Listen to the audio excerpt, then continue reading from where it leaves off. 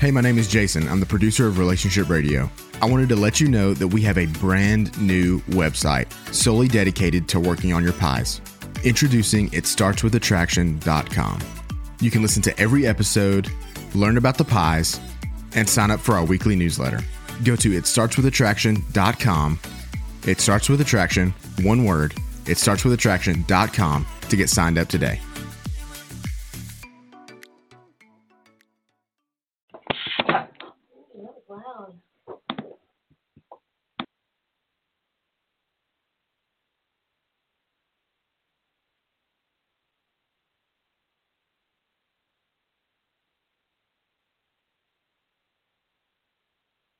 That's really loud.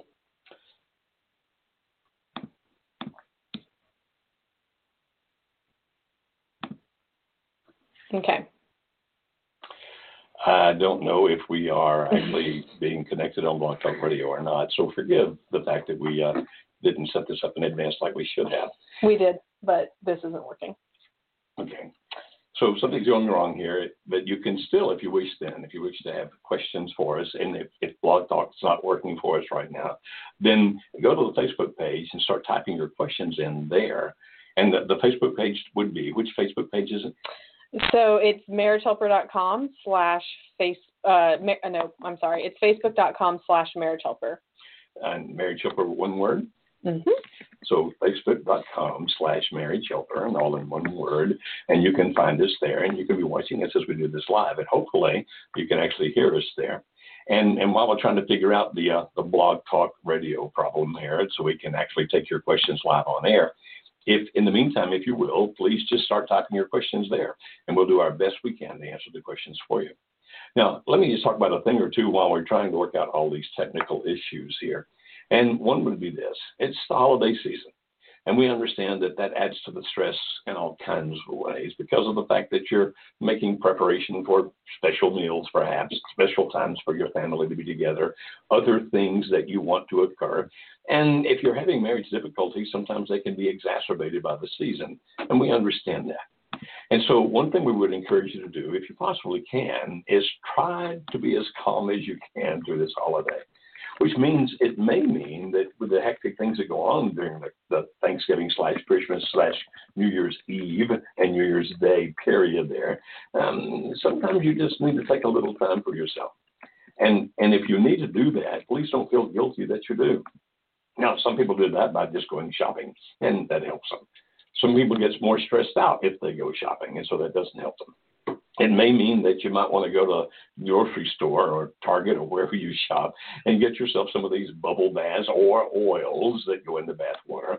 And sometimes just taking time where you tell the whole world, my cell phone's off, I'm not going to answer the telephone, and please don't knock on my door. I'm going to go in here and I'm going to run some nice water. I'm going to put the oils or whatever else that you might use in there. And I'm just going to sit there in that and just relax for a while. Now, if you do that, that's not something you should feel guilty about. As a matter of fact, it may be a good idea if you make time for yourself to do those kinds of things, even if everybody's clamoring for this and clamoring for that. And if you decide to do that, if you decide, for example, to take that warm bath with the oils and so forth and so on, may I suggest that you do not allow yourself to think about your problems. Now, I know that's very difficult to do, and it's easier to say than to make happen. But to do that, maybe you turn on some soft music. Now, be careful about having a radio next to the tub, because if it falls in and you don't have one of those fault things that'll turn it off, you can wind up dead. Don't do that. But find some soft music. Find something that you can think about. Concentrate on the good. Concentrate on the positive. Concentrate on things that can not lead to negative and stressful feelings within you, but you can actually relax. Now, again, some people won't do that because, things are so hectic and so stressful, so many people counting on me, but please take time for yourself. That's great advice, Joe. Great timely advice as we're entering into the holiday season. We have a ton of people who are calling in listening. Remember, if you have a question and you want to speak to Dr. Beam, then please press 1. When you press 1, it notifies our team and the back offices that you have a question so that they know to talk to you and put you in the queue. Otherwise, if you just want to listen, you don't have to press 1. You can sit there and continue to listen. If you're watching on Facebook, we have a ton of watchers, and we have some people who started asking questions on Facebook, which we'll get to in just a minute. But if you want to call and talk to Dr. Beam, then we'll put that number up on the screen now. But just again, it is 657-383-0812, and press the number 1 after you call, and it puts you in the queue to be able to speak with us. Yes, and we will give preference to the people that actually want to talk to us as opposed to the people who write your questions down. We will, yes. Thank you for mentioning that. All right, so the first question we have is a person on Facebook says, if my husband has rejected going to the Marriage Helper Workshop once, how do I bring it back up to him again and suggest that we attend? The difficulty we have when we have written questions is that I have a lot of questions back to you because I'd like to know, well, how did you bring it up the first time? And did he reject it just by saying no? Or was he vehemently rejecting it like, oh, no, don't you ever bring that back up to me again? If you ask in such a way that it was a calm ask and the answer, the response of no was a calm response, then that makes it a whole lot easier to bring it up again in the appropriate situation later. Now, remember, we suggest that if you're asking your spouse to come to the workshop, that you don't ask him or her to come to salvage the marriage if he or she is the one wanting out of the marriage. They're saying, no, I want to divorce you, I don't want to be here anymore. Then saying, well, let's go look at this and see if we can save the marriage. They're probably going to reject you out of hand because they've already told you, I want out of the marriage. And so the better way to ask is to put it in the context of, will you do something for me? I realize you might be angry with me. I realize you may don't feel like you're in love with me anymore, but I'm asking you to do something for me. Well, we go to the workshop because even if we wind up divorced, which is what you say that you want, there's some things that I need to learn, and they won't let me come alone. And maybe some things that you will learn as well about relationships, that even if you decide to continue the divorce, even if you decide not to be married to me anymore, there are benefits that we can gain from this to help us, if not in this relationship, in relationships to come. Now, I'm not saying that you should be deceitful. I mean, you probably already made it very clear that you'd like to save the marriage if you possibly can. But you understand that people act on their own motives, not yours. And so if his or her motive is to be away from you, then you can't try to change, well, you can try, but you won't change their motives. And so therefore saying, let's save the marriage, and that's not what's motivating them, it's not going to work. And so you look for what's important to them. And so, for example, suppose they still love and care about children if you have them. Then you can say, this is a marriage workshop. It is not a parenting workshop, because you don't want to mislead them if you feel that they're going to angry with it. But here's a marriage workshop, but everything we talk about has to do with relationships.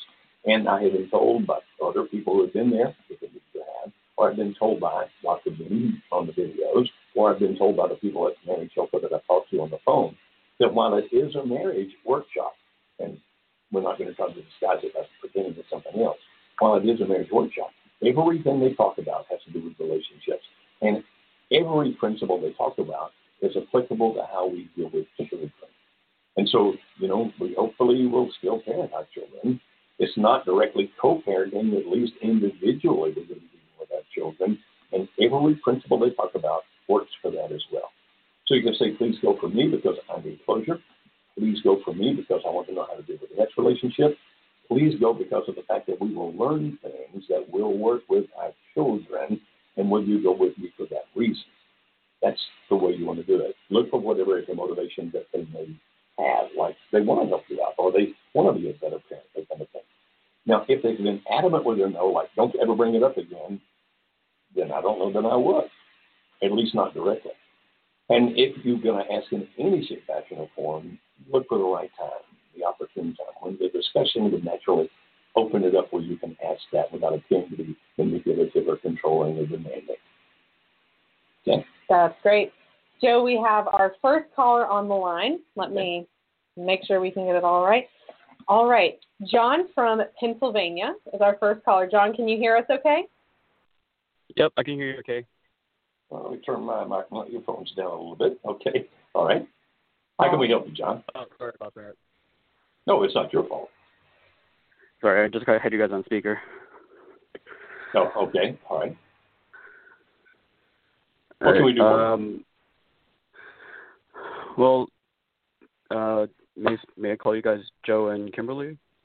If you wish. Absolutely. Just don't call me Kim. Okay. As long as it's Kimberly, you're good. All right. So, Joe and Kim, I've been on the Marriage Help Kimberly. website. Oh, sorry. Darn it. You're totally fine. You're Joe and totally Kimberly. fine, John. Keep going. All right. So what's the question? My question is, I know that you can't tell us what to do, obviously, because we have your own choices and actions, and I've heard shows that disclaimer is prevalent. I was wondering if you could give me some advice. My wife asked me for divorce on November 3rd, 1 month ago. She said she's been unhappy for the last few years, and me looking back, I know that she's been unhappy for a few years now, and she said I made her we have 2 kids. We've been married 7 years, together 9 years, like dating 9 years, met in college. We have a 5-year-old son and a 6-month-old daughter. Apparently I made both marriages horrible, and I understand why, because I wasn't mature, I was irresponsible, and I basically let her do everything, and I was being a lazy butthead. That being said, when she asked me for a divorce on Saturday, November 3rd, that next week I realized, shit, I have to change. I have to be the mature adult parent that I'm supposed to be. So I stepped up, I changed, and I worked on, being helpful, doing everything that she had asked me to do, basically everything that she had, basically everything around the house that she asked me to do. There were some other things that she never said explicitly, but I can tell now that that's stuff that bothers her. Stuff like anger issues, like we would when we would yell, I would yell a lot, and then for her, I guess it's scary for her when I'm angry, and instead of me like actually kind of process it correctly with just emotions and just talking about it, I would crack my knuckles or I would punch a door sill just to let it out. I now realize that just makes her scared. Okay. So how can we help you today, John? Sorry. So that following weekend, I found out that she was having an emotional affair with her boss, who she works with on a daily basis. I considered it an emotional affair because, 1, she's using a secret email address, and 2, she said that he and her both have strong feelings for each other. He's married, has 2 kids, and he hasn't told his wife about it. And when she, apparently, and and I said that and because apparently he wanted to tell her because he feels it's unfair that 3 of us know and not her. Okay, I understand that. So how can we help you, my friend? What can we do for you? Okay, what I need to know is, I found out this week. So on Friday, I called her at her office because I was snooping on her phone, like everyone on the Save Our Marriage Facebook group, and every word that you wrote, Joe said not to, and I did because of my morbid curiosity and my stupidity. And so I let my imagination run crazy, and I called her on the phone and.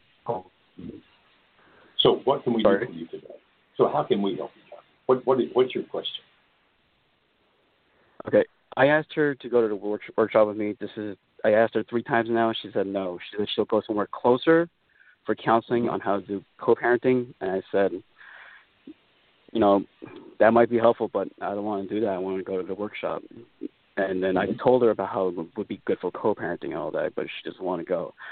Right? And we also talked, when we talked, and she admitted that the emotional affair, she said, was just talking, and I said, hey, I asked her to please stop. She said no, because this is a friendship that she wants to continue to talk to.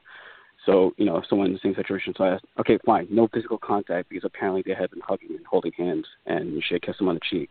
I said, no physical contact. She said, fine, she will hold to that rule, because apparently they were going to hold to that rule anyway, because their feelings were getting too strong. Right now I know that. So my question right now is, I know that I need to set up boundaries with her, but I have no idea how to do it without driving her away, because I know that right now she is planning on meeting up with him somewhere to take this affair from emotional to physical, and I don't know how to set up a boundary without being vindictive or being seen as vindictive. I just want her to snap out of it. I looked up interventions, and I was thinking maybe I should do an intervention because it's so new, but I don't know what I should do. Boundaries, intervention. I just want her to snap awake and say, hey, we have kids. We have young kids. divorce, no matter how resilient kids are, divorce is devastating. Well, I understand that. But you do understand. I don't know. You cannot control Intervention, workshop. Sorry? Right. You cannot control her behavior. If you try to control her, then negative things are going to occur. Now, if you want to know more about how to set a boundary, then we can actually teach that to you. I would recommend, if you have not been to it already, then what you do is, Kimberly's on, where are our old podcasts? They're all on iTunes or Google Play. Okay, so the iTunes or Google Play, and it's under Marriage Radio, is that correct? Mm-hmm. If you go there, I did a program that's about an hour and 15 minutes long. It's all audio. I did it some time back, but it's the definitive guide to boundaries. And if you're going to set a boundary, it will tell you exactly how to do it, which ones not to set, those kinds of things. And so if you really want to know about that, then rather than trying to take an hour and 15 minutes on this program, which we do not have, I recommend that you go to Google Play or you go to iTunes, you look for Marriage Radio, and then you look for that, the definitive guide to boundaries, and it'll tell you step by step how that you set those boundaries now that you enforce those boundaries. But understand, John, that you cannot make her snap out of it. That is not going to occur. That whatever you do now is going to be kind of a long ride. And the fact that if you have been doing things that she's already been reacting negatively to, then be very careful about what you do here if indeed you truly want to save the marriage. I hear the pain, I hear the hurt, I hear the desperation. But when you act out of desperation, you tend to do the wrong kinds of things, and rather than finding a potential solution, when you act out of desperation, you tend to push the other person away. All right. Sorry. Do you mind repeating all that, but a little slower, because I guess your voice is on a lower register, and I can't really hear it too well right now. Okay. You said that if I. Okay. Short answer. Go to either iTunes or Google Play. Look for Marriage Radio, and find the podcast, The Definitive Guide to Boundaries. That's the place to start. Okay? Okay. And then second thing you're saying is, I can't control her. Don't try to control her actions. Nobody can control another person. And when you try to control another person, you typically push them away. Now, that doesn't mean you can't set boundaries. You can. But understand that if she's bound and determined to do something, you cannot stop her from doing it. You can set the boundaries, you can set the consequences, and you hope that works in the long run. But what you're in is the long run. Mm-hmm. There is no snapping her out of it. There is no slipper. Yeah, John, I agree with Joe about the questions that you have. Some of them can be answered by understanding more about what we have to offer about the boundaries and the consequences and just what he was saying. But the next step I would encourage you to do is to get with one of our coaches. Not only will they be able to help you figure out the best way to instill these boundaries, these consequences, how to do that, but even to help you be able to process what's happening. And, like you said, it happened a month ago, and it sounds like you're still really struggling through just accepting that it's happened on one end of it. And then that next step is, what do I do from here? And our coaches would really be able to walk with you in that and listen to you and help you change your frame of mind, which would be able to help overall. But, there's definitely hope for your situation. This isn't something we haven't heard before, and it's not something that we're hearing now and thinking this is a lost cause, not by any stretch of the imagination. So I encourage you to get yourself good and strong, to get your mind right, so that you can see the positives and so that you can see how you can positively move forward as well. Okay, thank you. Regarding interventions, can they be used at any time? I mean, I was thinking, because this is relatively new, if I can get like 3 strong people, I was thinking our college priest who helped marry us, and then her parents. But the only thing with her parents is I know that they're on her side because, they're her parents. But I feel like if they knew that she was having an emotional affair when trying to make it physical, that they would be kind of like, hey, our daughter, you can't do this. If you go to them and tell them your daughter is in an emotional affair and she's about to make it physical, then my guess is that that's going to work against you in the long run, because of the fact that it's going to be, you tried to turn my parents against me. And so the reaction is going to be bad. Now, I'm not God. I don't know that for a fact, but that's what I would predict. The interventions, I'm assuming you've been to our website, Marriage Helper, marriagehelper.com, and then you have looked for the page that's on interventions that not only gives that PDF you can download about how to do an intervention, but also has 2 45-minute lectures that are back-to-back about how to do interventions. And you can do an intervention at any time, but it has to be done by people she respects. But if she feels like you've thrown her under the bus, particularly with her parents, my prediction is that's going to work very badly for you. Yeah, I agree. The intervention is not the place to start. Again, I would start with talking with one of our coaches, reading the articles on boundaries and consequences, listening to those podcasts, and interventions are a last resort. Oh, okay. I thought I could use an intervention now to snap her out of it, but I guess you said there's no way to snap her out of it. And nothing. Sorry, what? Nothing will snap her out of it. Okay. She didn't get in it overnight. She's not coming out of it overnight. And so you have to think more in terms of the long run, because there is no, if I do this, then everything changes immediately for the good. If I had a magic wand, I promise I would use it for you, but they do not exist. Okay. And where does Smart Contact and PIES come into this? Well, we have so many callers waiting here. I would say that you go back and you look at the other things we put out there. There's a ton of stuff out there about Smart Contact, about PIES. You can find them on our website. You can find many podcasts on it, again, at Google Play or at the iTunes. Many podcasts on the Smart Contact, on the PIES, and everything else that we do.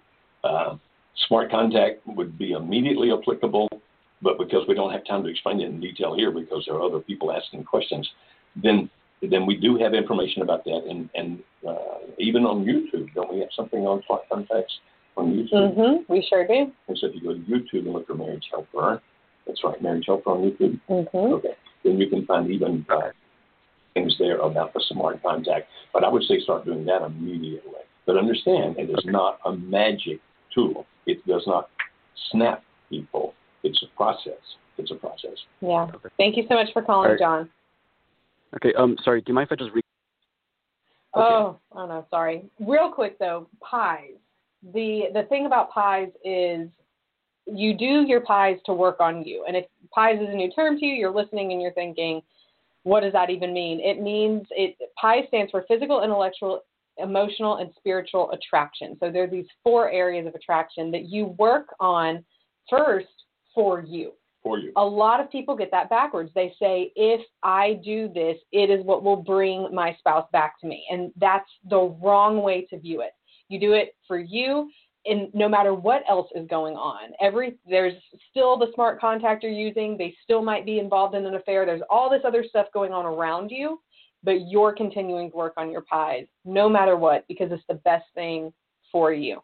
Yeah, no, but it may well be a factor in that person coming back. But it's not a magic. Not your motive. It's not a magic pill.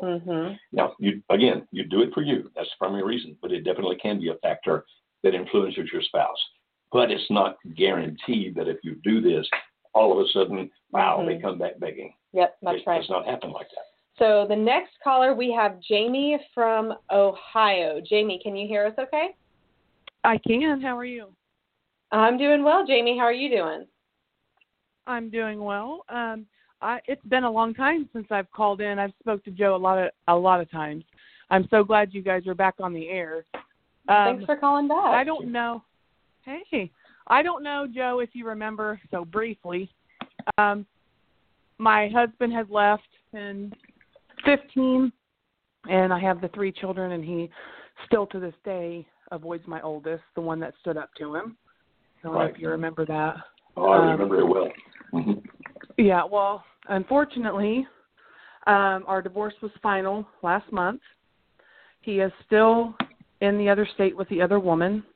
However, I do remember that you said, and I'm still standing, I would like some advice on what I could possibly do other than the pie, since we don't see each other, to still try to hopefully reconcile or have him, snap out of it, as they say. But I remember one time you said, you can always, not meanly, but pray him into the pig pen, and that consequences would start coming. Well, back in 2016, he did come back and said he left her and got an apartment here and all that, but he ended up going back. Since then, he lost his job. It was a good-paying job. He lost that last year. He has went all year with no job, not paying his support. He owes me an insane amount in arrears, just like $34,000. And now that the divorce is final, he does not see his children every other weekend. I did get custody. He sees them once a month, and he's in another state. So, I mean, and when we went to the final court date, he still, and I don't know if this is normal, he did not even show up to sign the paper. It was phone approval. So he still couldn't finish what he started. Does that make sense? I don't know if that's normal or, now that we're on the... It's not atypical, Jenny. And I remember your story well. And I remember that you did a lot of wonderful things in terms of what you did. As a matter of fact, I couldn't at that point have said, oh, wait a minute, Jamie, you're doing this wrong, fix it. Because I remember those conversations, and you were doing marvelously. And I still, to this day, sometimes tell people about your oldest and the strength that manifested there. And I'm so sorry that it has been an alienation between him and his father. But, even when you do all the right things, people can still make very bad decisions. And it sounds to me like very bad consequences have come to him because of his decisions. And if he's still with her, if he's still doing all those things that can have all those consequences, I don't know what else that you do. Hopefully, at some point, he comes to himself. Hopefully, at some point, he says, wow, I've got to fix this. I can't live like this anymore. But I don't know anything else that you can do. I'm telling you that you have done it as well as it can be done, because I remember you well. You have done it as well as it can be done. And that's why we tell people, we give you a system. We give you a way to do things that if anything works, this will. If anything works, this will. And you've done it extremely well. Unfortunately, well, I appreciate it's not decisions. Yeah. I mean, do you still think that there's hope for that? I mean, do you have couples that come? I know you've had one that come back divorced after 10 years, but, it's just not in my heart to release it, and I don't harbor, bad feelings, and I know that's God. I mean, I've been to hell and back with these kids, but I still care. I don't want anything bad to happen to him, but I'm kind of praying, I hope she gets tired of it and kicks his butt out, she's had 3 affairs herself, being with a woman that's had 3 affairs, I don't know. I just didn't know if there was anything else to do. I don't think there's anything different than what you've done. If it's still in your heart to stand in the way, then by all means listen to your heart on that. Because you were doing the right things to take care of yourself. You're doing the right things to take care of your kids. If you're doing something that was damaging to you or damaging to your children, I would be suggesting, well, maybe you need to give up your stand because that's the best thing you do for you or for your kids. But it sounds to me like you've always done the best things you possibly could anyway. And in that scenario, as long as you can still have a comfortable life, what I mean is that you're not in distress, you're not in despair, that you're going on with life. If you're going on with life and you want to keep standing, then please do. If at some point it becomes damaging, well, I can't say that you helped me with that, Joe. You and Kimberly in your program, you guys are the ones that got me through listening to all the podcasts and the advice. And now that you're back on air, that's a blessing. So, well, I'm glad we've been of assistance. I have such admiration for you. I hope that someday he does come to his senses. Mm-hmm. And if at some point you decide, that's it, I'm going to end my stand, I'm telling you that you have done everything as well as it can be done, my friend. And kudos to you. Mm-hmm. And kudos to your oldest son. Yeah, it's really affected him. But, I mean, to this day, it's amazing that he still, even through his pain, he still holds true to it. And you don't know how to help him because he's so upset. Like he doesn't even call him like Dad anymore. He'll call him by his first name. Yeah. And my husband does not reach out to him at all, and I don't know I don't know if it's because he knows exactly what he's feeling because his dad did it to him, and maybe he feels there's no way out. I don't know. That's for him to figure out. But yeah. Well, my heart and my prayers are with you and with your children, in particular your son. And tell him from me that Dr. Beam says you are one strong young man and he admires you tremendously. Okay? Thank you, Joe. Thank you so much. I'm still going to try to come meet you guys. I'm still holding on to hope for that. Meet you. Well, we hope someday we do meet you. Yes. Thank you so much. Well, thank you so much. Appreciate it. All righty. I remember many times back when we used to do our call-in program on the radio. Talked to her many times. This is one remarkable woman. Remarkable. I do hope and pray that her husband, or ex-husband now, at some point sees what's happening and what he's doing to himself, to his children, etc. But she is remarkable, and her son is remarkable. But you know what? I even just listening to her, I still consider it a win for her because she is so strong, and the things that she has learned and how this has been a terrible situation, but she's taken it and made the lemon juice or whatever it is, lemonade. And if at some point she finally decides I'm going to stop my stand, she can do it with a conscience that's like, I did it all and more. I went the second mile. And because of all that she's learned from this and the strength that she's developed because of it, if she chooses to move on and some other guy comes into her life, the kind of guy that she's going to attract because of who she is and what she is going to be an awesome guy. Now, we hope the marriage makes it. I misunderstand. But if, God forbid, if he doesn't come to his senses, if he never comes back, and she chooses another relationship, it will be a really good relationship because of who and what she is. That's so good. That's so good. Joe, our next caller is Amy from Tennessee, and she is one of our workshop graduates. Let's see here as we try to get her live. Amy, can you hear us? I can hear you. Great. How are you doing today? I'm doing all right. How are you guys doing? Well, actually, I have a headache. I was waiting for you to say your... I have a standard line that typically people say, how are you doing? I say, rockin' and bopping. So, rockin' and bopping, okay? Now, that makes Kimberly happy. I am happy. How can we help you today, Amy? Well, since we left the workshop, we have separated, and we are continuing to hurt each other. We both are vacillating, and he controls me, and I have controlled him. So how do I help from being controlled, as I'm codependent and hate doing things that will hurt him, but know that I have to? Yeah. That's a hard place to be, Amy. How long ago was it when y'all came to the workshop? The end of August. The end of August. And then, since August, you have separated, and you said you feel like, or you said now you're in this kind of back and forth to where you're controlling each other. I want to make sure I understand the situation. Well, we both react to one another's feelings and emotions, and we do hurtful things to one another. And since he's moved out, that's something that I'm avoiding. And he still makes an effort, like, to spend, like, we spent Hanukkah last night together, and he came over, but he says he doesn't feel safe around me and doesn't want to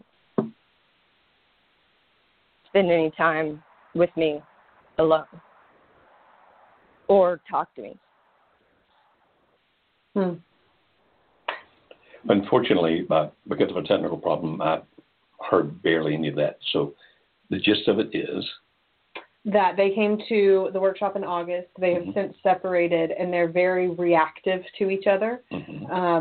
So equally, or I don't know if equally, but they're both kind of caught in a controlling situation where she'll control him, he might control her. And he said that he doesn't feel safe being around her alone. And may I ask, when he says he doesn't feel safe, is he afraid you're going to hurt him physically? Yes, that could be it. Okay. So I'm assuming from that you have on occasion physically hurt him? Yes. And he on occasion has physically hurt me. Okay. Are you afraid of him now? Yes. Okay. Well, the first and foremost thing always is to be safe. And physically safe is definitely a part of that.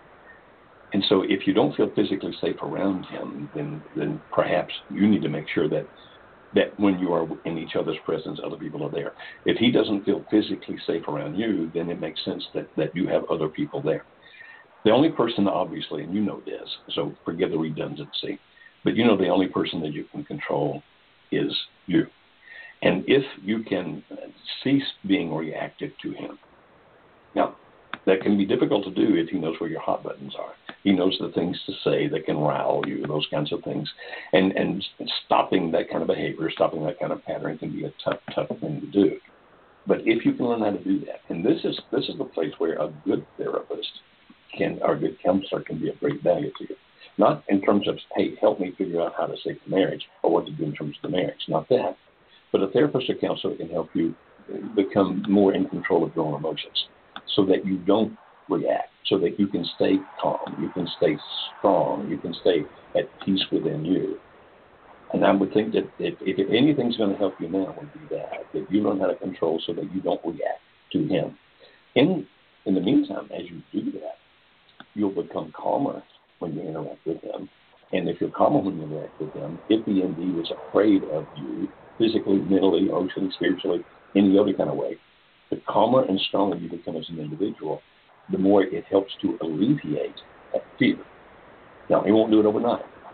It'll be a matter where a period of time where that not only are you learning how to be more in control of your own emotions, but at the same time, as he witnesses that, it'll be a gradual change with him, where he gradually will begin to trust being with you and being around you and that kind of stuff.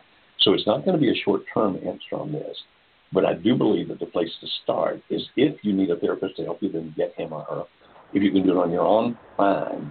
But to learn how to become much, much more in control of your own emotions so you do not react to him in any shape, fashion, or form. You can always be calm no matter what he says, no matter what he does. Now, that is possible. That is doable. If you need the help, please get it. If you can do it on your own, fine. But I think that's the answer to this, is you learning how to better control you. Does that make sense to you, Kimberly? It makes sense, yeah, to me. Well, what else would you add to that, if anything? You know, I don't know much else I would add to it other than to say, Amy, it's very clear that you're upset. I don't know why you're upset, but I can tell it in your voice. And if it is because of you're beating yourself up about it, or you are just unable to move past what you have done, then I want to encourage you that you can, and it can take time, and even just for yourself. I mean, when you feel guilty, if you do, and I'm not trying to put that on you if that's not what you feel, but I would just encourage you to focus on that maybe as well, of you don't have to be the person that you were. You can change. People do change, and it can feel hard when you're surrounded by the people who saw you back when, to feel like you can change. But, you know, I just want to encourage you in that you can, and that there is still hope for your marriage, and that ultimately for you to get to a better place as well. Well, I have a counselor I've been seeing for a year, because this has been going on for a long time. Mm-hmm. And I have forgiven myself, and I have forgiven him. Good. And I do feel like if I do it, it's wrong, but if he does it, it's okay. It's a constant, not a parody. Oh, anything to hurt him, or that may appear to hurt him, like. Okay, and you're saying if he does it, you don't see it as wrong? No, I do. He doesn't. Yeah. Well, and I know I can't change him, and I can't control him. So just work on you, my friend, and hopefully at some point hopefully at some point he begins to see that, I see her growing, I see her becoming even a better person, etc. Mm-hmm. And hopefully that has an effect on him where it's like, wow, I need to do that too. Because if in his mind he sees you as a person that's going to fight back, fire back, do things to him, then he can mentally justify being mean to you. Mm-hmm. But as you become the better person, the calmer, the more in control, with the help of your therapist and whatever, as you do that, then it becomes much, much more difficult for him to justify. Now, understand this. As you start being even a better person, becoming calmer and more in control, probably the first reaction you're going to see from him is an increase in his behavior. Mm-hmm. In other words, he's going to be meaner because he's going to be trying to get the same results from you he got before. Mm-hmm. And so first of all, you'll see exacerbated behavior. But as you continue to grow, be calm, et cetera, then after a while, finally, it will start going the other direction. So as you're growing and developing and becoming that better person, and he intensifies his behavior, don't think, well, that's no use, I might as well quit that. No. That's what you should expect to happen. Mm-hmm. Just continue to grow, continue to be that wonderful person. And then after a while, you will see it begin to abate. Mm-hmm. Now, I can't promise that, but I'm telling you that's typically how that works. Mm-hmm. Okay? Okay. Very true. All right, Thank you. Amy. Thank you for calling, Amy. Anything else we can do for you? Remember, we're always here for you, okay? Thank you very much. Thanks, Amy. I think that's sometimes what people don't understand. Mm-hmm. But anytime that you change behavior, the other person typically is going to exacerbate what they were doing before. They're going to intensify their behavior because they're looking for that same response that they typically got. And if they don't get that same response, they're trying to make it happen. That's why they intensify. That's when it's easy just to give up and say, well, this actually didn't work. It made it worse. It appears to have made it worse. But in the long run, it's actually going to make it better if you can tolerate that short-term exacerbation increase in intensity from the other person. Yep, just like a toddler. What's that? Just like a toddler. Actually, it is the same psychological principle. It's the same psychological really principle. But people can typically picture it when they're thinking about their 4-year-old and trying to get them to come off of having tantrums and things like that.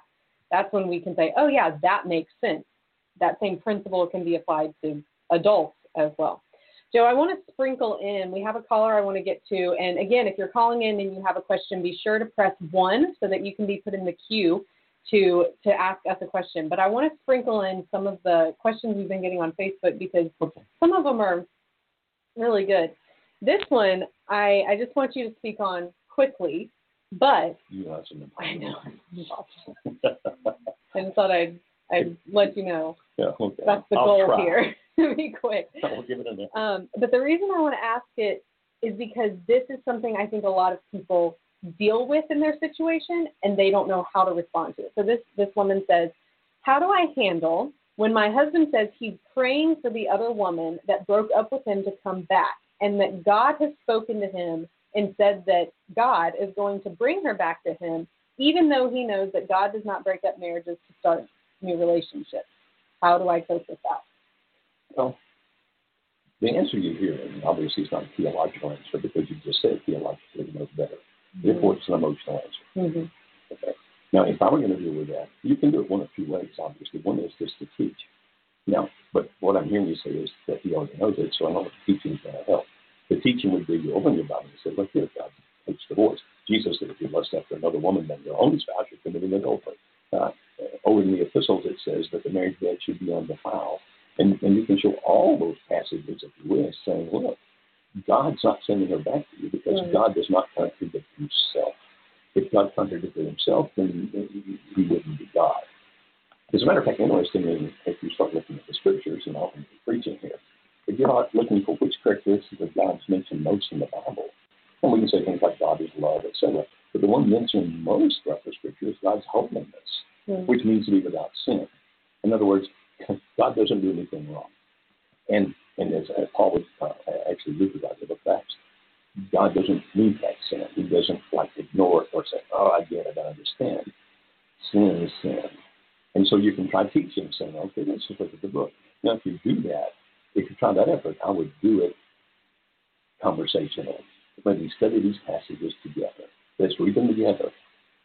And that kind of lends into the second thing, which is then you start asking questions like, well, based on your understanding, why would God die in his own word? Based on your understanding, why would God do something different for you than he does for the rest of humanity when he says this is what should happen? You know, whatever God has joined together, let not man put asunder. That's right there in the book. Thou shalt not commit adultery. That's Leviticus 10. That's in the book. And so just ask questions saying, how can you conclude that God said he would bring her back to you if these scriptures all say this? Now, if you do it judgmentally, if you do it preaching, then he's probably going to have it badly. If you do it openly, genuinely, warmly, kindly, like just help me understand, and you really are doing it that way rather than that not be the point, then maybe you can get him to see it. But understand that what you're hearing here is not logic. What you're hearing here is emotions. And it's extremely difficult. It's extremely difficult to overcome emotions with logic. Mm-hmm. Even if the logic is scripture. Yeah. Now, the woman may or may not come back. I don't. But if he's expecting God to send her back, it ain't going to happen. Not happen. God's definitely not going to send this woman back. Now, you know, sometimes I get kind of strong with people if they tell me things like that, but it's only if I have a relationship with them where I can, and I, you know, can be pretty bold and back into what they say. I would suggest that you not try that, that you do it calmly and gently. Don't you think some of this might be him grieving it? Sure it is. And so this could just very well be a reaction of maybe God's going to send her back because I'm hurting, and God must not want me to hurt this much, you know, the pain, all of that kind of stuff. And so, again, to Joe's point, I don't know that I'd try to argue it with him because it could just be something that's going to last for a couple of weeks, maybe a couple of months, but something he will work through in a process of grief. Yeah, I wouldn't latch onto this too much right now. Yeah. Okay. Now, if you want to try to answer it, I gave you a couple of suggestions as to how to do it. Mm-hmm. Another thing is just be look at it and go, I understand that you're hurting, which is really, as Kimberly said, what it's all about. Mm-hmm. I understand that you're hurting. And then just leave it at that and then let things progress as they will. Yeah, absolutely. That's a good concept in general. Of a lot of these things our spouses say that we react to and that really upset us, and we feel like this is an emergency, I have to do something to address it. I mean, if you think about it in terms of your marriage not being in crisis, how many times women, because I'm a woman and this has happened to me, has your husband come home and said, I'm going to buy something that's really expensive, like I want a motorcycle. This is my husband's kick. I'm going to get a motorcycle. Okay, I used to fight with him about it. You can't get a motorcycle until I realize he's not actually going to go buy one. He might one day. But the more I fight with him about it, the more he grounds his feet in, when really it was just a passing thought. But then when we're in crisis, it's, I need to react to this. You might not need to react to it. Yeah, that's a very good point right there, Kimberly. Sometimes that process of just saying, I understand that you're hurting. Mm-hmm. Because if you do argue, and he hears it as an argument, you tend to lock him into it. Mm-hmm. And you don't want to lock him into it. Mm-mm. Not at all. All right, Joe, our next caller is Jasmine from California.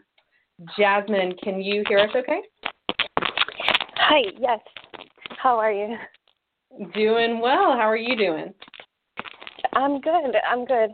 I'm actually really glad I get to talk to you guys again. I called about a few weeks ago, and when I called, I was in a very different place, I have to say. I had just started the Save My Marriage course, and it's funny, I was listening to Josh earlier, and he seemed to be where I was, where I wanted was just to get my husband to snap out of it, and I realized now that, you know, I was really acting out of desperation, and going through the course, I also remember saying to Joe, I'm speeding through it, and he's like, well, don't do that.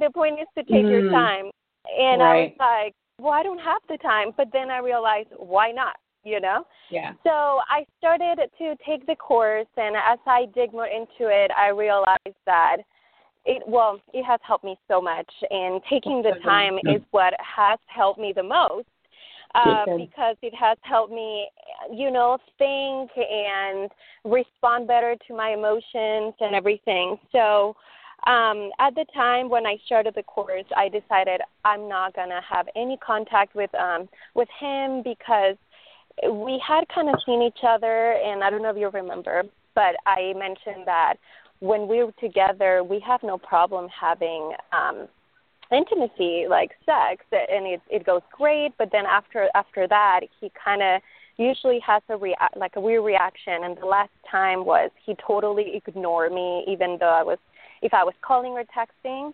So after that, I decided, like, you know what, I can't, I don't know what to do anymore. That's when I started the course. And then that's when everything changed for me. I felt more confident. I started to feel like I had more control. And then somehow I also watched the Smart Contact video a few times. And I remember, Kimberly, you mentioned on that video, one of the reasons why you will contact is if you have common business. And so I decided after almost a month to reach out to him about some common business, which is going through my citizenship process.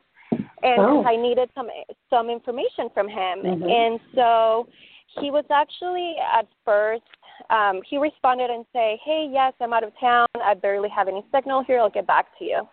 And normally I would get back to him and say, hey, are you back? But this time I didn't. And I waited, and a few days went by, and he reached back and he said, hey, sorry I didn't get back to you. I was out again. I'm sorry. What did you need?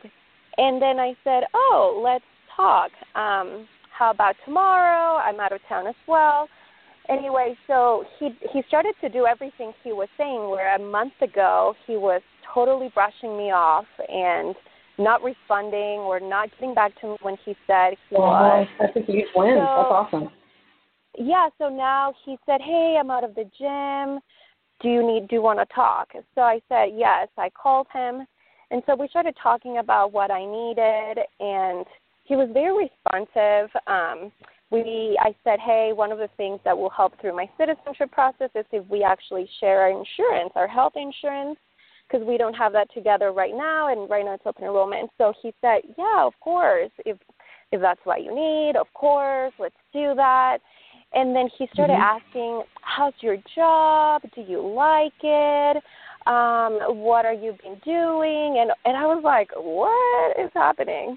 And then he started like venting about his job, and I was like, okay, sure, like listening. You just stayed that safe place for him, let him talk. Yeah, so I literally all of it I could think of was all the things that you guys have said, and that was in my mind like, that's never gonna happen. But it was happening. And then at the end of the call, do you want to go for dinner? And I was like, sure. Well, at first I was like, I'm not sure. I didn't want to jump right in, but then I said, yeah, let's try to work something out. Because he lives in LA, I live in San Diego, like Los Angeles. I live in San Diego. So he said, I'm going to be close. What I'm hearing you say is that following the principles and the course have worked really well for you. Yeah, it has worked really, really well. I don't know if that's... I'm sorry? Is there some way we can help you today? What can we do for you now? Sorry, yes. So I guess now what has happened is that, again, he's in Los Angeles, I'm in San Diego, and and I used to live in Los Angeles as well, but so my previous job has a position, and they sort of reached out and they said, hey, we don't know how you're doing down there, but there's a position we think you could be great. Would you consider coming back to Los Angeles? And I have considered moving to Los Angeles before, but then I realized that the only reason I was doing that is because I wanted to be where he was. And I didn't want him to feel like I was chasing him or feel even more overwhelmed than what he already was. So now that there's this opportunity, I don't know, is that still the same situation where he might feel I'm chasing him if I go back and I kind of want to talk to him about it, like, hey, I think that's a great idea. What is going on? What do I think that's an awesome idea. I think that's exactly right. Your intuition here is good. You are interested in the job, correct? Yes, absolutely. Okay, good.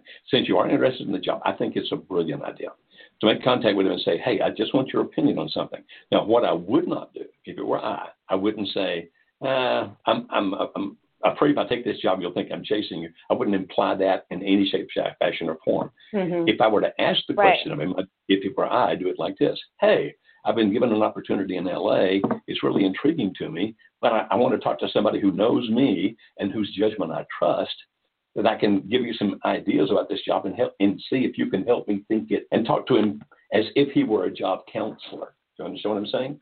And so that advice then, whatever interaction you have, he's not going to hear it as you chasing him. He's going to hear it as, hey, I'm helping her think through what to do about her career. And that way, if you wind up taking the job, he's not going to see it as you chasing him because he himself helped you think it through, right?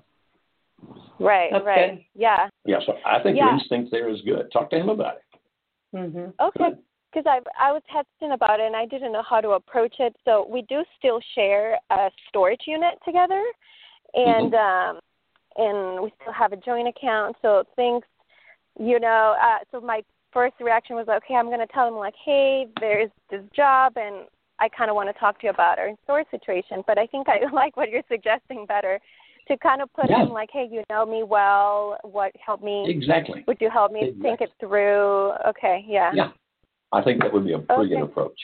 You sound like a pretty sharp person to me. Yeah. Well, absolutely. I can't tell you how much the course has helped me, and I think eventually, depending on how things go, my ultimate goal would be to invite him to the workshop. But I think we're not there yet. I want to have a little bit more interaction with him, and then invite him and see how that goes. See, that's perfect. Perfect. You take your time. We have 26 workshops next year, so there's no rush to get to any of them. But yeah, when you do come, then call us. Let us know you're coming, and we would love to meet you. I look forward to meeting you. And be sure that we're there that weekend. I would love to do that, Jasmine. Thank you so much for calling. Of course. I have one slight question, just very small. So right now this week actually marks the 6 months that we're separated, and sometimes I do feel like, gosh, is that being too long? Should I be worrying a little bit about that it's taking time, and maybe try to go to that workshop a little bit sooner than later? I mean, think of it this way, Jasmine. You just started, so the separation, the length of time it's been has just been the length of time it's been. But you haven't started really working on making things better until the past few weeks, right? I mean, going through the Save My Marriage course, implementing these principles, and huge change is already happening.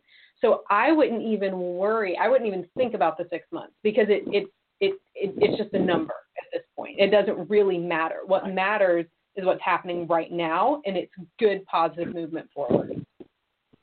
Yeah. No, you're right. Well, thank you so much, guys. Thank you, Jasmine. Thank you. Take care. Have a good one. Bye. You too. I like her. I do too. I love hearing callers like that have invested in, and not just in our Save My Marriage course, but just listening to the material, implementing it. They're seeing positive change, and it makes such a difference in their personal lives and in their marriages. Awesome. I love it. This is why we do what we do. All right, Joe, we have a couple of other callers.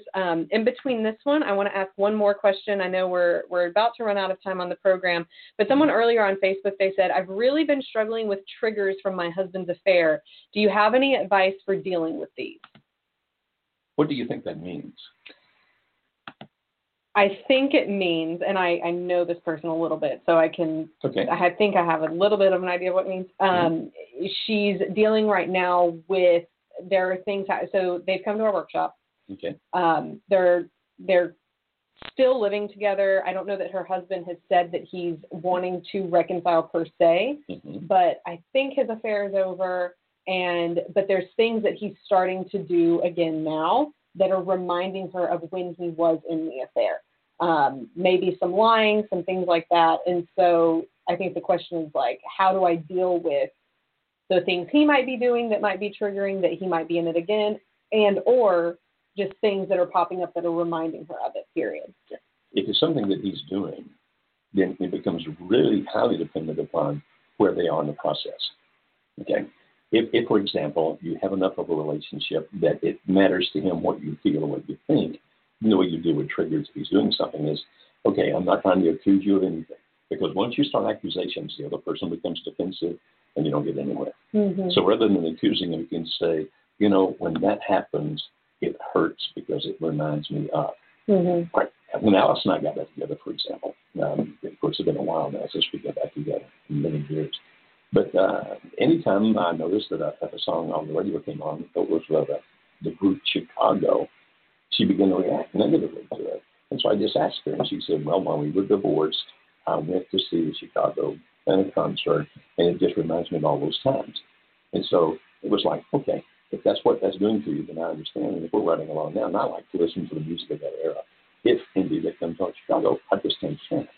And so what do you do? What do you say? Well, the point here is that you can say, when this happens, I feel this hurt. And so would you, out of sensitivity to my hurt, my pain, etc., would you please do this differently? And if you're in a place where he cares about what you feel, that might be just enough to deal with whatever triggers come up. Now, if you say it to like tons of things, after a while it becomes, what can I do? I just have to give up. So I would pick things that really, really do bother me, and I would make them as few as I possibly could, so he doesn't feel like, oh my goodness, I can't breathe, I can't talk, I can't do anything without hurting him. But then you make it, okay, this doesn't help you understand how I feel when that happens. That's if he's doing something, and if he does care about what you feel, then that's the way you deal with it. Because other stuff that just happens, like you happen to ride by a Holiday Inn somewhere, and you know that at some point he was in a Holiday Inn with her somewhere, then that's the kind of thing you yourself have to deal with. And as you go by, just acknowledge it. Okay, I hurt when I see that. I acknowledge the fact that I hurt. Now I can move on. And just don't dwell on it. Don't stay with it. Don't let it ruminate. Just accept it. Okay, that's why I hurt. That reminds me of this. Now, let me move on to the next thing. That's actually part of a process called mindfulness. And because you can't remove those triggers. Because things like that, they exist. If, for example, it were the Holiday Inn, they're always going to be Holiday Inns. So then you just acknowledge it, admit it, and then decide to move past it. You can do that. Mm-hmm. Absolutely. All right, Joe, we have two more callers I want to get to before we end our show. This next one is Shelby from Texas. I believe she has a question about the third stage of limerence. Shelby, can you hear us okay? Yes. Can you hear me? Mm-hmm. Sure can. Okay. So just like I'm going to give like really quick background just so that way you know. But my husband left me in March and moved in with another woman who I had suspected he was having an emotional affair with. It turned obviously physical after he left me. He came back at the very end of April, tears and snot and all that, and told me that she was pregnant and that he wanted to come back home. So I took him back. So we basically went from like not talking to all of a sudden we were married again. Things were good for a little while. He had no contact with her, but then he started to feel guilty about her being pregnant and him having no contact. And so in July he started contacting her again and then ended up leaving me again in October. After about 3 weeks into this separation, he started contacting me again, wanting intimacy, wanting to talk to me about how he says she's crazy and she's this and she's that, and he regrets everything. So I feel like he's in the third stage of limerence, of where he's starting to figure out like what he's losing with me and my son. Mm-hmm. But at the same time, like I feel like he's in a valley because he feels obligated for her because she's next week she's having this baby, and he feels guilty about leaving her, but he tells me he wants to be back with me, and we're just like in this place where he tells me he loves me. He calls me whenever he's at work. He's a police officer, so he's able to have that kind of flexibility. But whenever she's around, he's like really cold and distant towards me, and I don't really know what I'm supposed to do to sway him my direction. Like I've told him I will be okay with being a stepmother to this child. I can do that if that's what it takes, but I just don't know what to do as far as getting him on my side again. Okay, here's a suggestion, okay? You're still, I mean, if you contact him and say, I want to talk, he would come and talk. Is that correct? Yes, for sure. Okay, all right. Then here's a suggestion. Now, I'm not saying this is the be-all, end-all answer, okay? Here's a suggestion.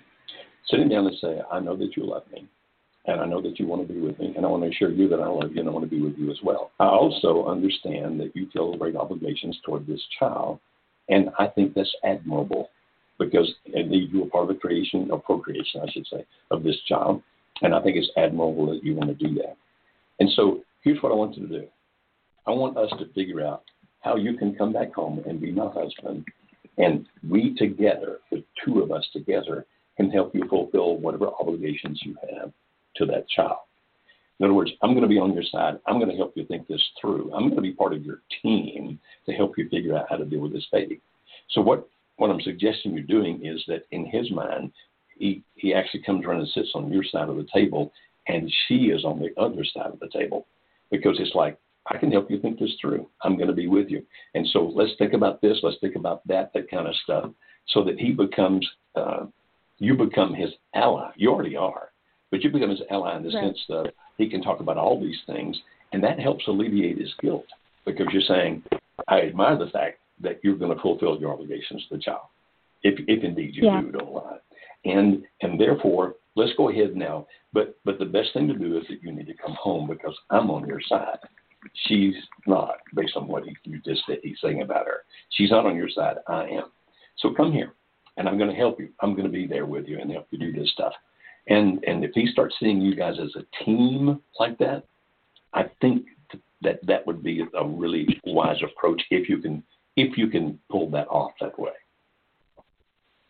Yeah, so the thing I'm afraid of is that I told him before that, like, because whenever he came back the first time we separated, he told me, like, he was very honest about it and upfront, like, I didn't find out any way other than from him. And so he knew from the get-go. He just feels like, I know that guilt is a huge part of it. He actually told me, like, it would be easier for me to come back if I knew that you had been with somebody else. But I won't do that. Like, that's not something I will do. Yeah. And he's like, I just can't believe I've messed this up so much. And so he knows that I'm on his team, that I'm on his side. It's just like, I don't know what it is that's keeping him so, I know it's the guilt, I guess. I don't know.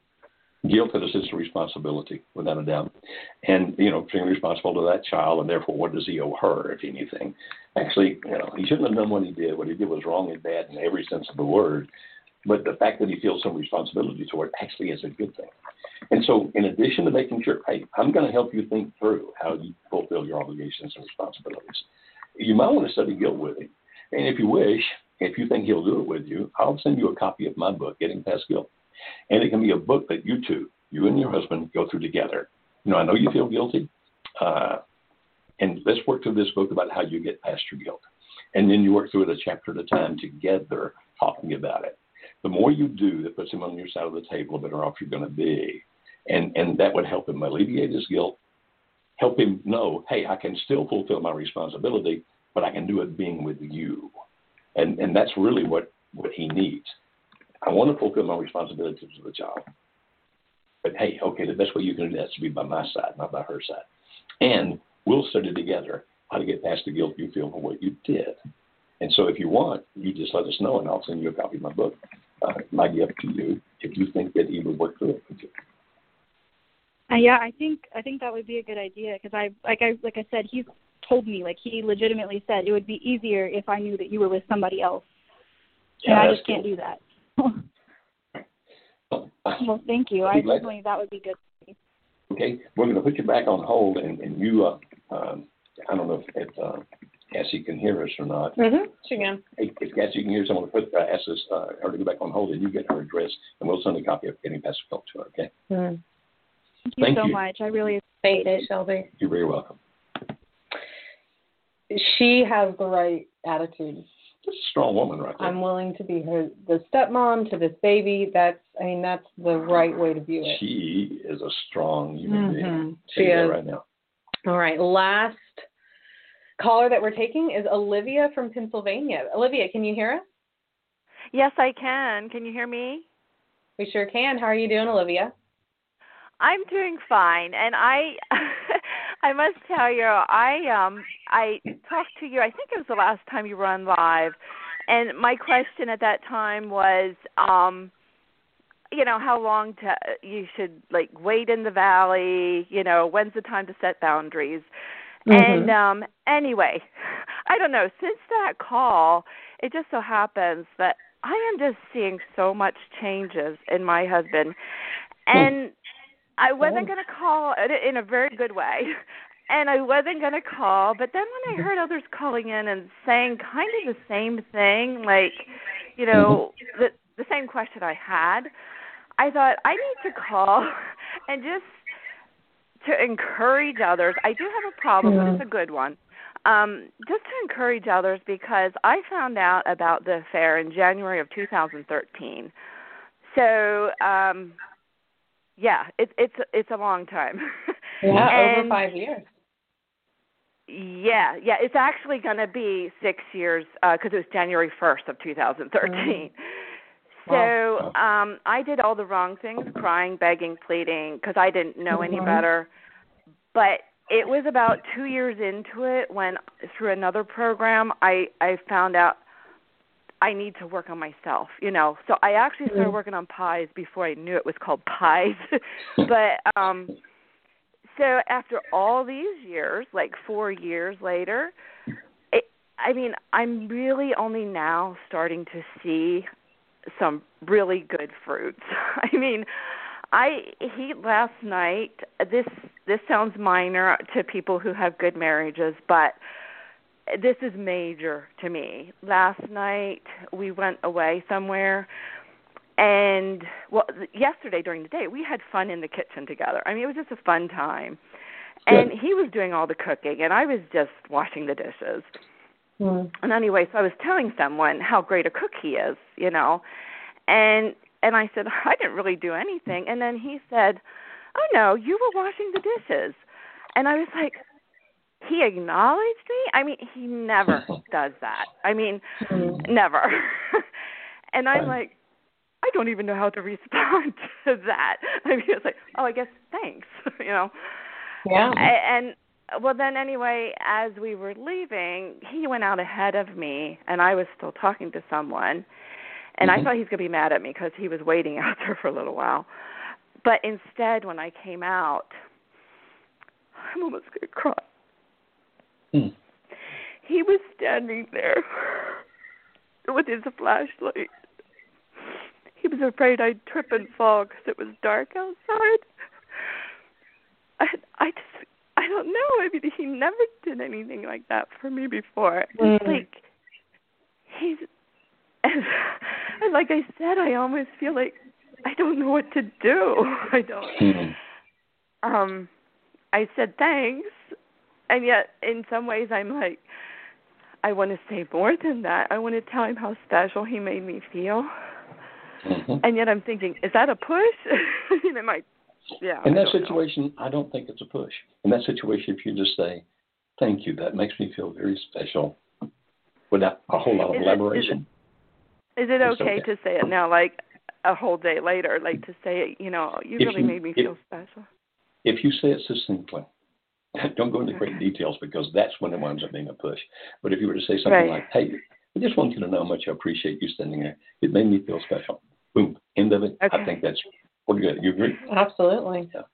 And I'm going to try to do it without crying. But, yeah. Anyway, my biggest thing was to let people know that, I mean, I'm okay with waiting in the valley, and I too question what can I do to hurry it up, you know? But since I felt okay not doing anything, it almost seems more real since I didn't set a boundary. And I realize some people have to set boundaries, but since I didn't have to set a boundary, it's like he's not doing it because I set the boundary, you know? Right. He must be doing it. It sounds like things are going in great directions for you, so I'm so happy for you. Yeah, thanks. Thanks so much. Thank you. And thank you for guys are a me. great help. Oh, thank you. I love it. Thank you so much, Olivia. Thank you. And by the way, if you ever, whomever is listening or watching, if you ever call into us and you feel emotions, don't hesitate. Don't be embarrassed. And we're human beings and we feel emotions, and we're certainly not going to sit in judgment on emotion. Now, judgment? No. Crying with you? Probably. Yeah. Now, if your emotion turns into, like total anger and you start cussing out your spouse, we'd probably stop you from that. But, well, more than probably, we would have to stop you from that. But it's okay to be human. It's okay to be real. And by the way, that's why none of us do this thing perfectly. Nobody does it perfectly, but you can do it well. Yeah, absolutely. Today was just very encouraging with the callers we've had. Great movement forward in people, great things that have happened. And so I hope that as we are ending the show, if nothing else, you're able to take that and say, you know what, these people, some of them for 6 years have been fighting with this and standing with this and doing the right thing, but look at the change that's happening. It's a lot of hope. It's a lot of hope. And typically it doesn't take nearly that long. No. But, I'm just amazed at her strength. Absolutely. Very strong people. Well, thank you all for joining us on today's show. We'll be here again next week at 12:30, so you can call in, press 1 to talk to us next week, and we'll also be on Facebook as well. But 12:30 Central Time. Yes. Because people all over the world are watching this. Right. Yes. Not everyone lives in Nashville, although it feels like it with our traffic. But yes, and if there's anything we can do or help you with in the meantime, then please give us a call. You can call our offices here at 866-903-0990, or you can visit us online. You can go to our website at marriagehelper.com. You can go watch our YouTube videos at youtube.com/marriagehelper. You can visit our Facebook page. There's every way you can think of to get a hold of us. We're real people. We really care for you, and we are absolutely here for you. So until next time, have a great week, and we'll see you next Monday.